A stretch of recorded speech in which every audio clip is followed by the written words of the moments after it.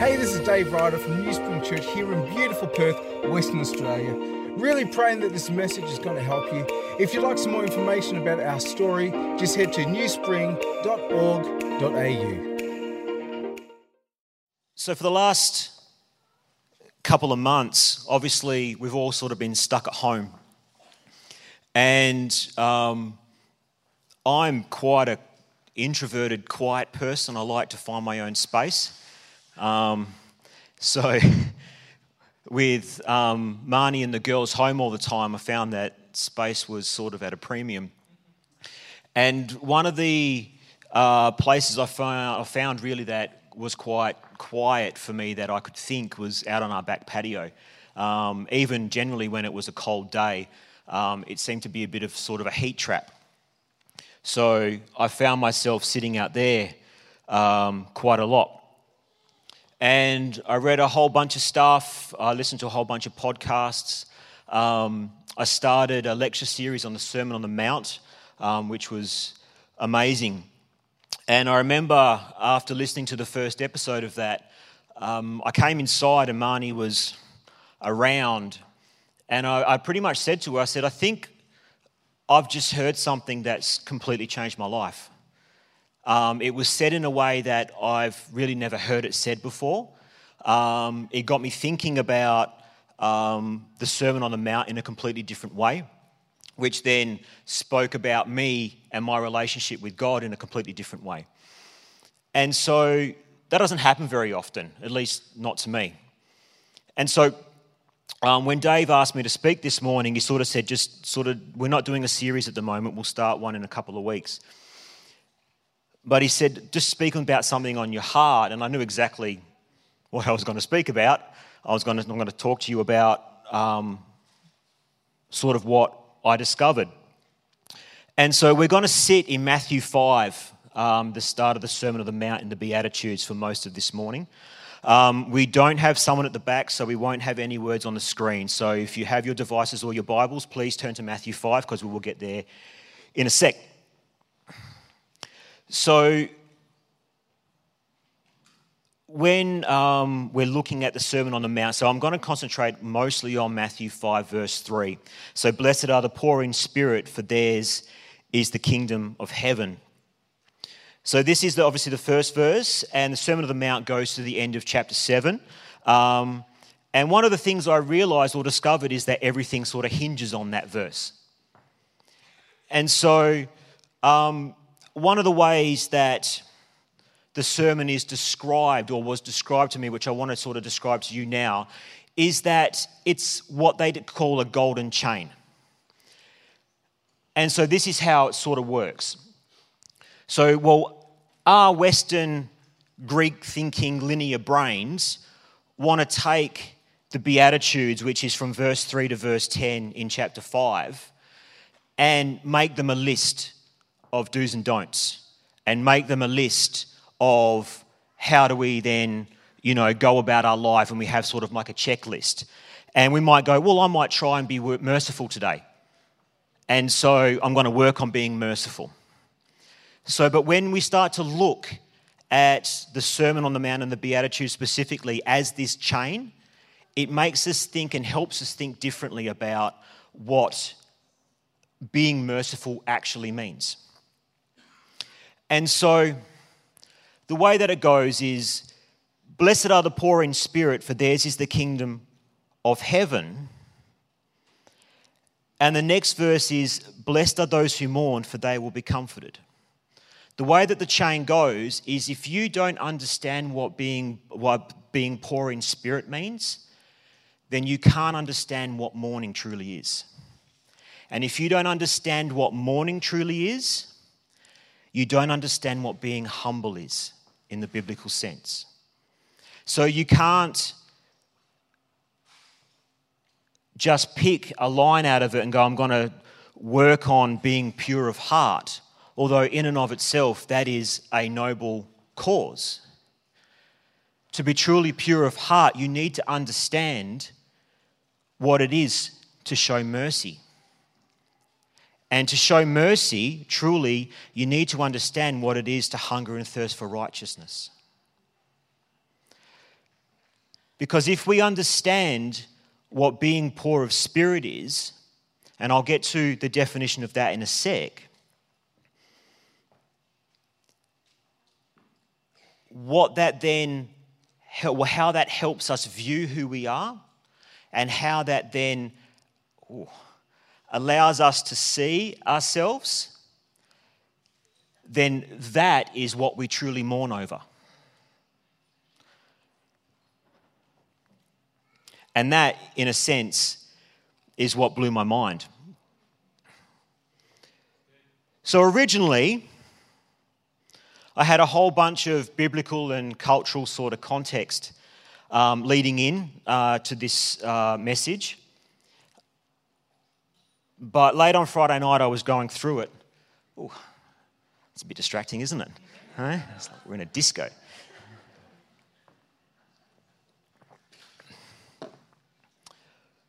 But I took it out, the cultural context and the biblical context. Now, I'll talk a bit about the Old Testament in a sec. And although it's important and although it will help us, I didn't want us to get bogged down in that.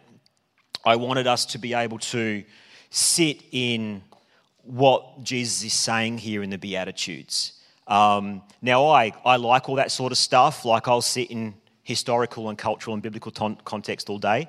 I like that. But it's hard to talk about that for 40 minutes without everyone sort of falling off their chair asleep, because I'm not that good of a preacher. So I'm going to attempt this morning to explain the three main parts of the first verse, or to verse 3, and try and then tie them together to what that looks like. So what does it mean? The questions I'm going to ask this morning is, what does it mean to be blessed? What does it mean to be poor in spirit? And what is the kingdom of heaven?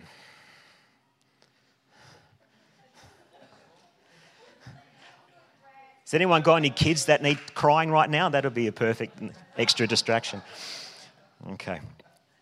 So have So it's from the Greek word. Now, I'm not a Greek scholar, but it is from the Greek word makarios. Makarios. Have I got that right, Doug?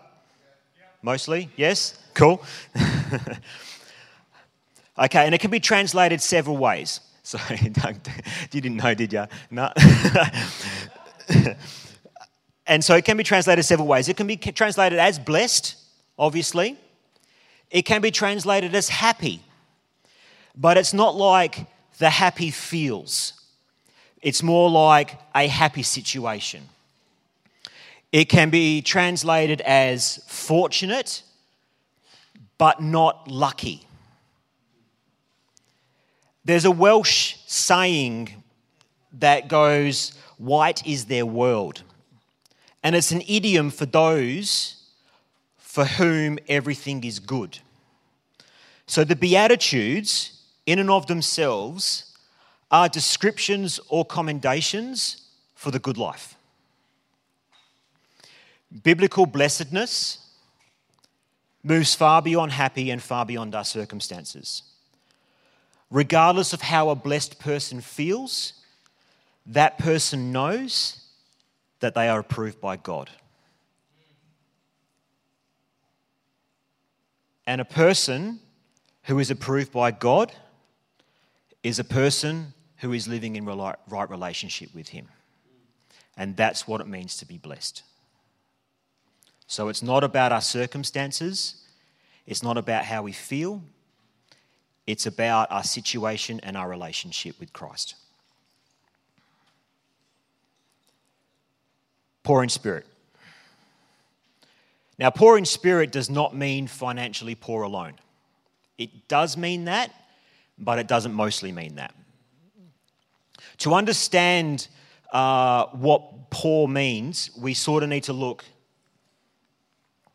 at the Old Testament doctrine of who the poor actually are. Now, the poor are what you would consider poor in the typical sense, is what you would think.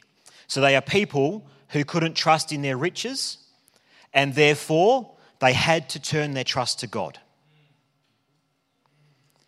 And so when the Old Testament writers pronounce the blessing of the poor, or on the poor, it's not because they don't have any money. It's because that the Old Testament uses people's poverty as an avenue to God.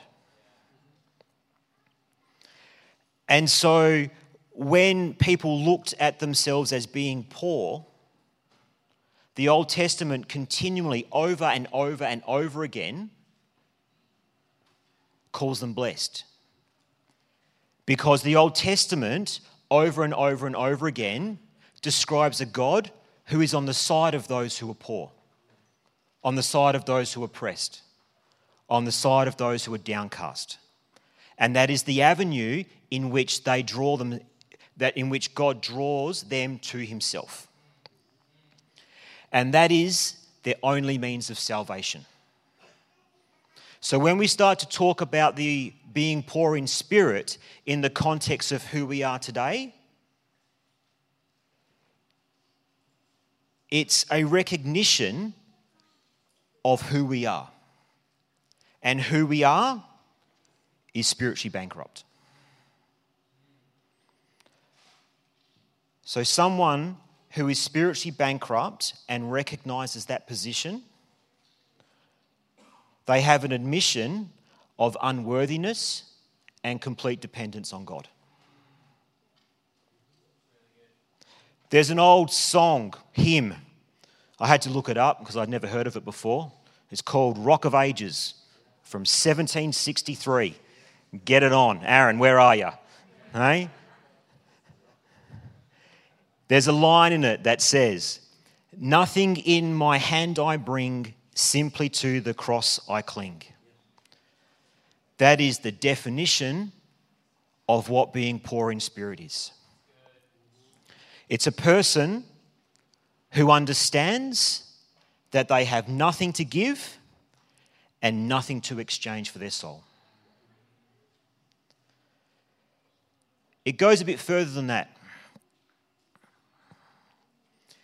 Someone who is poor in spirit holds no value in what the world holds value in. Wealth, position, success, failure.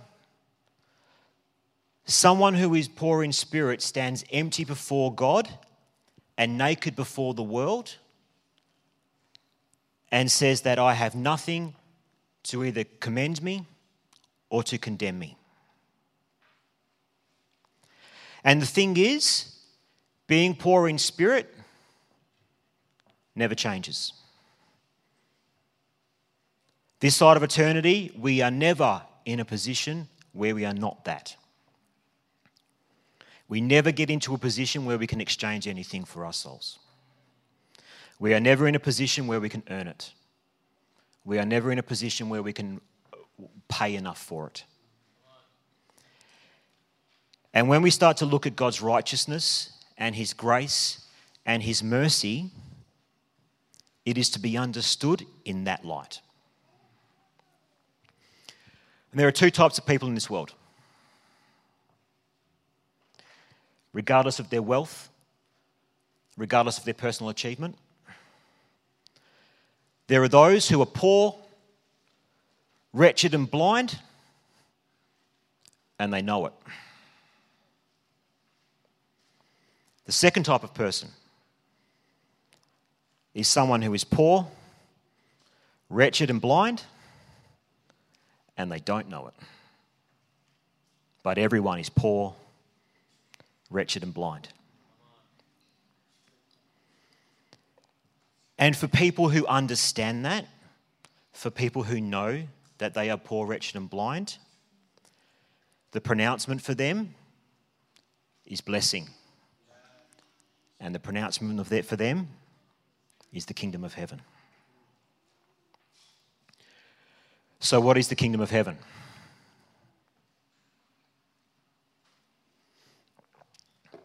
This is where the now sort of not yet thinking helps, or concept, the already but not yet. Let me give you an example. When we become a Christian, we are declared sanctified. holy. However, anyone who knows their own heart knows that they're not holy. It's a journey that we're on. It's a now, not yet. So we have a sense, or we have a declaration over us when we become Christians, when we declare Christ as Lord, that we are now holy because of His holiness. But it is something that we are working out on a daily, on a minute, on a every second basis, that we are moving towards holiness. And that is something that we won't achieve in and of us. Well, we'll never achieve it in and of ourselves until Christ returns.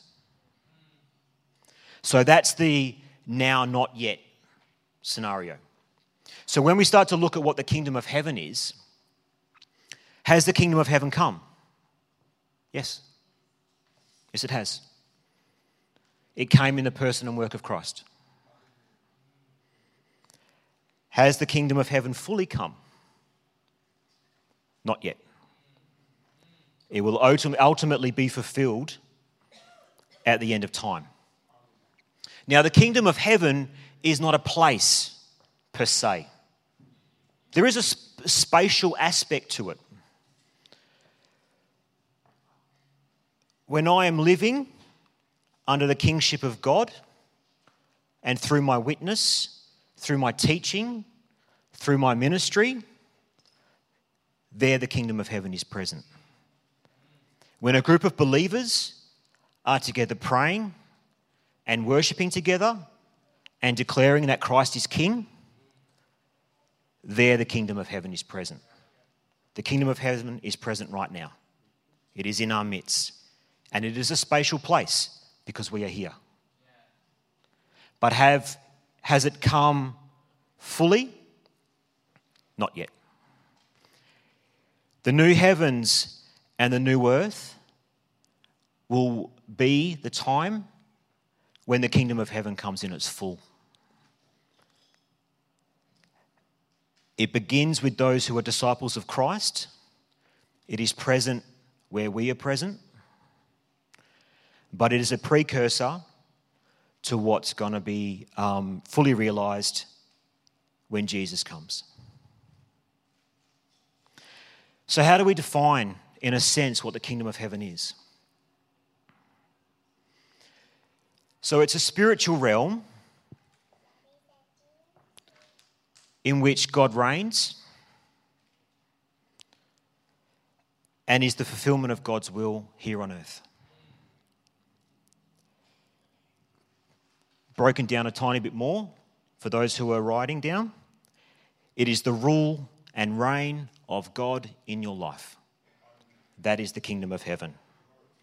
So if you are living in recognition that Jesus is King, if you are living in recognition that Jesus is Saviour, if you love God with all your heart, mind and soul, and if you love your neighbour as yourself, that is the kingdom of heaven.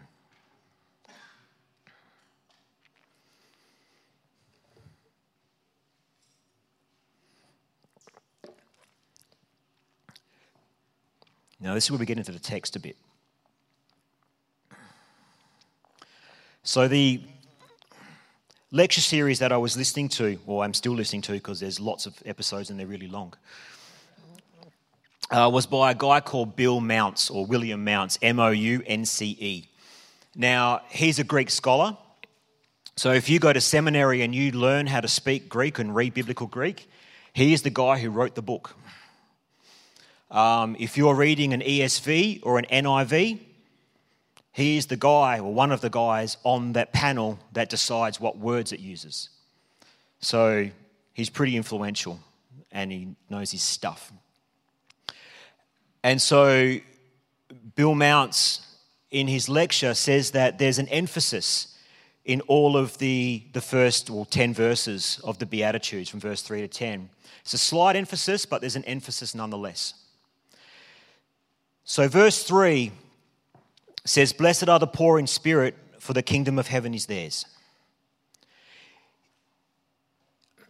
According to him, our English translations misses the emphasis.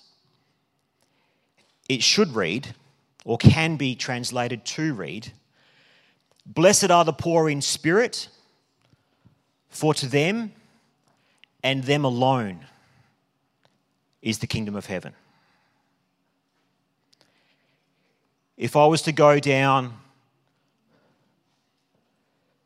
the rest of the Beatitudes, let's state it a different way. The only people in the kingdom of heaven are those who are poor in spirit. The only people who are comforted are those who mourn. The only people who inherit the earth are the humble. The only people filled are those who hunger and thirst for righteousness.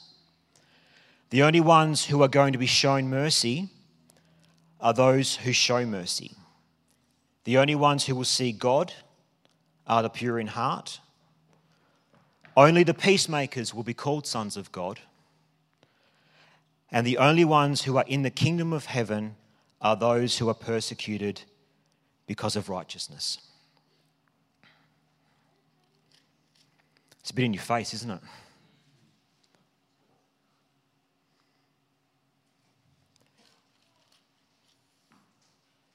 There's a couple of others that give us a flavour of that.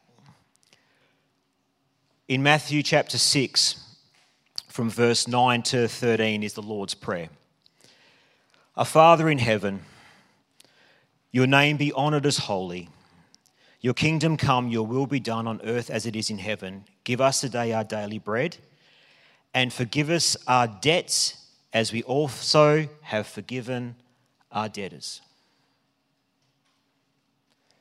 Only those who forgive are forgiven themselves. Chapter 7, verse 1 and 2.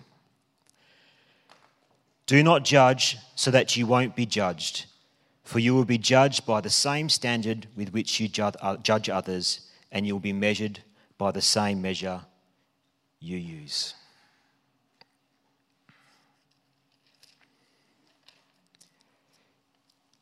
In Matthew 18, from verse 23, Jesus gives a parable of the unrepentant servant. Now,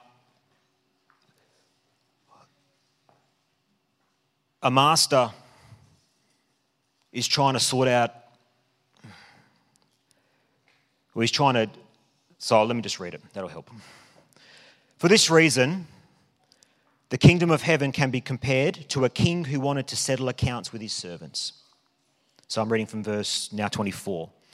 "When he began to settle accounts, one who owed him 10,000 talents, which is millions of dollars in our economy, was brought before him. Since he did not have the money to pay it back, his master commanded that he, his wife, his children, and everything he had be sold to pay the debt. At this, the servant fell face down before him and said, 'Be patient with me, and I will pay you everything.' Then the master of that servant had compassion, released him, and forgave him the loan. That servant went out and found one of his fellow servants who owed him 100 denarii, which is the equivalent of 10 cents. He grabbed him, started choking him, and said, 'Pay what you owe.'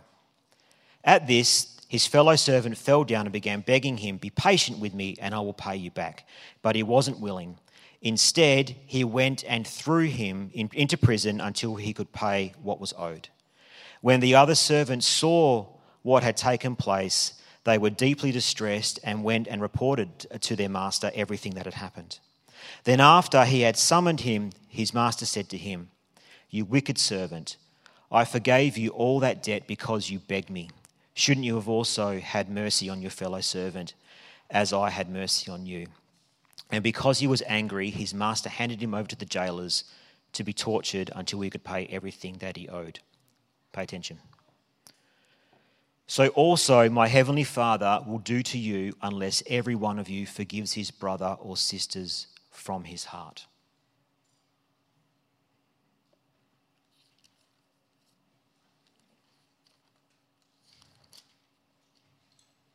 the Lord's Prayer. And forgive our debts as we have also forgiven our debtors. Blessed are the poor in spirit, for theirs is the kingdom of heaven.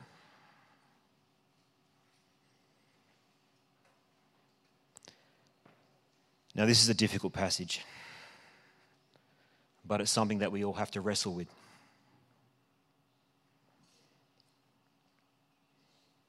We never stop being poor in spirit.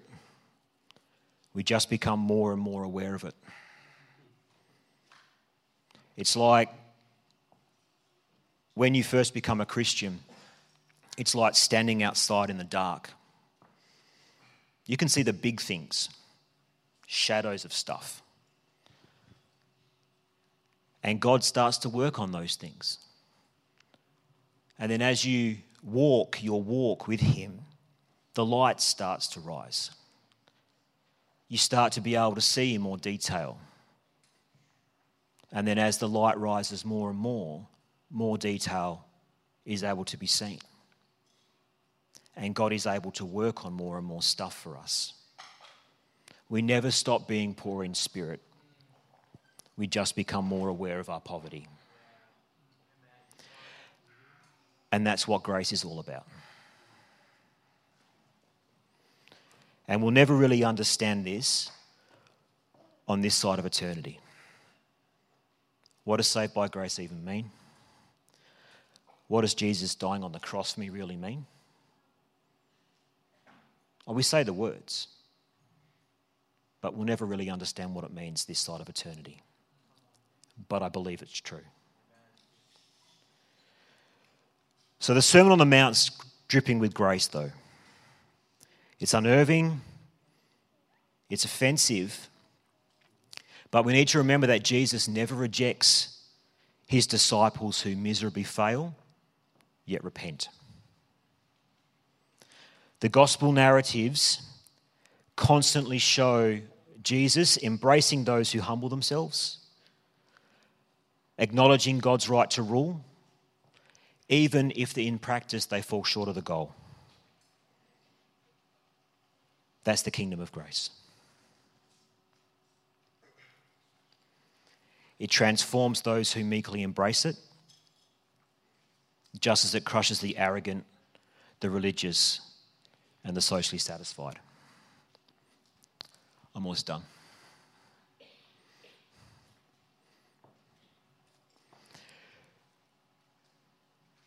Do you remember what I said before about the poverty in the Old Testament? That it was an avenue in which God drew people to himself. God was their only means of salvation, and nothing has changed for us today. The Sermon on the Mount is the agenda for kingdom people who want to work in the kingdom. The poor in spirit, those who mourn, the meek, those hungering for justice, the merciful, the pure-hearted, the peacemakers, and the persecuted are not only blessed, but in and through their vulnerability and weakness, they are the ones precisely through whom Jesus intends blessings to flow to others and to transform the world. Let's pray.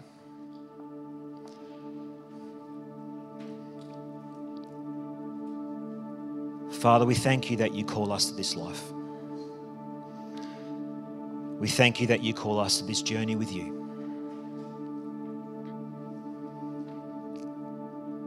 We thank you that although we fall down over and over and over again, you enable us to get up and you strengthen us for the journey. Heavenly Father, I pray that you speak to people in this room this morning, that you minister to them, that being poor in spirit is not a condemnation, is not something that we should feel guilty about. But it's the way in which that you draw us to yourself. And it is the way in which you use us. Heavenly Father, I pray that everyone in this room this morning has clarity of thought and that you bug them about this all week. That they check and test their heart. That they don't sit back and go, well, that doesn't apply to me. Help them realize, Lord, that we are all broken and naked and poor. And it is through that that you do your work. Thank you, Lord.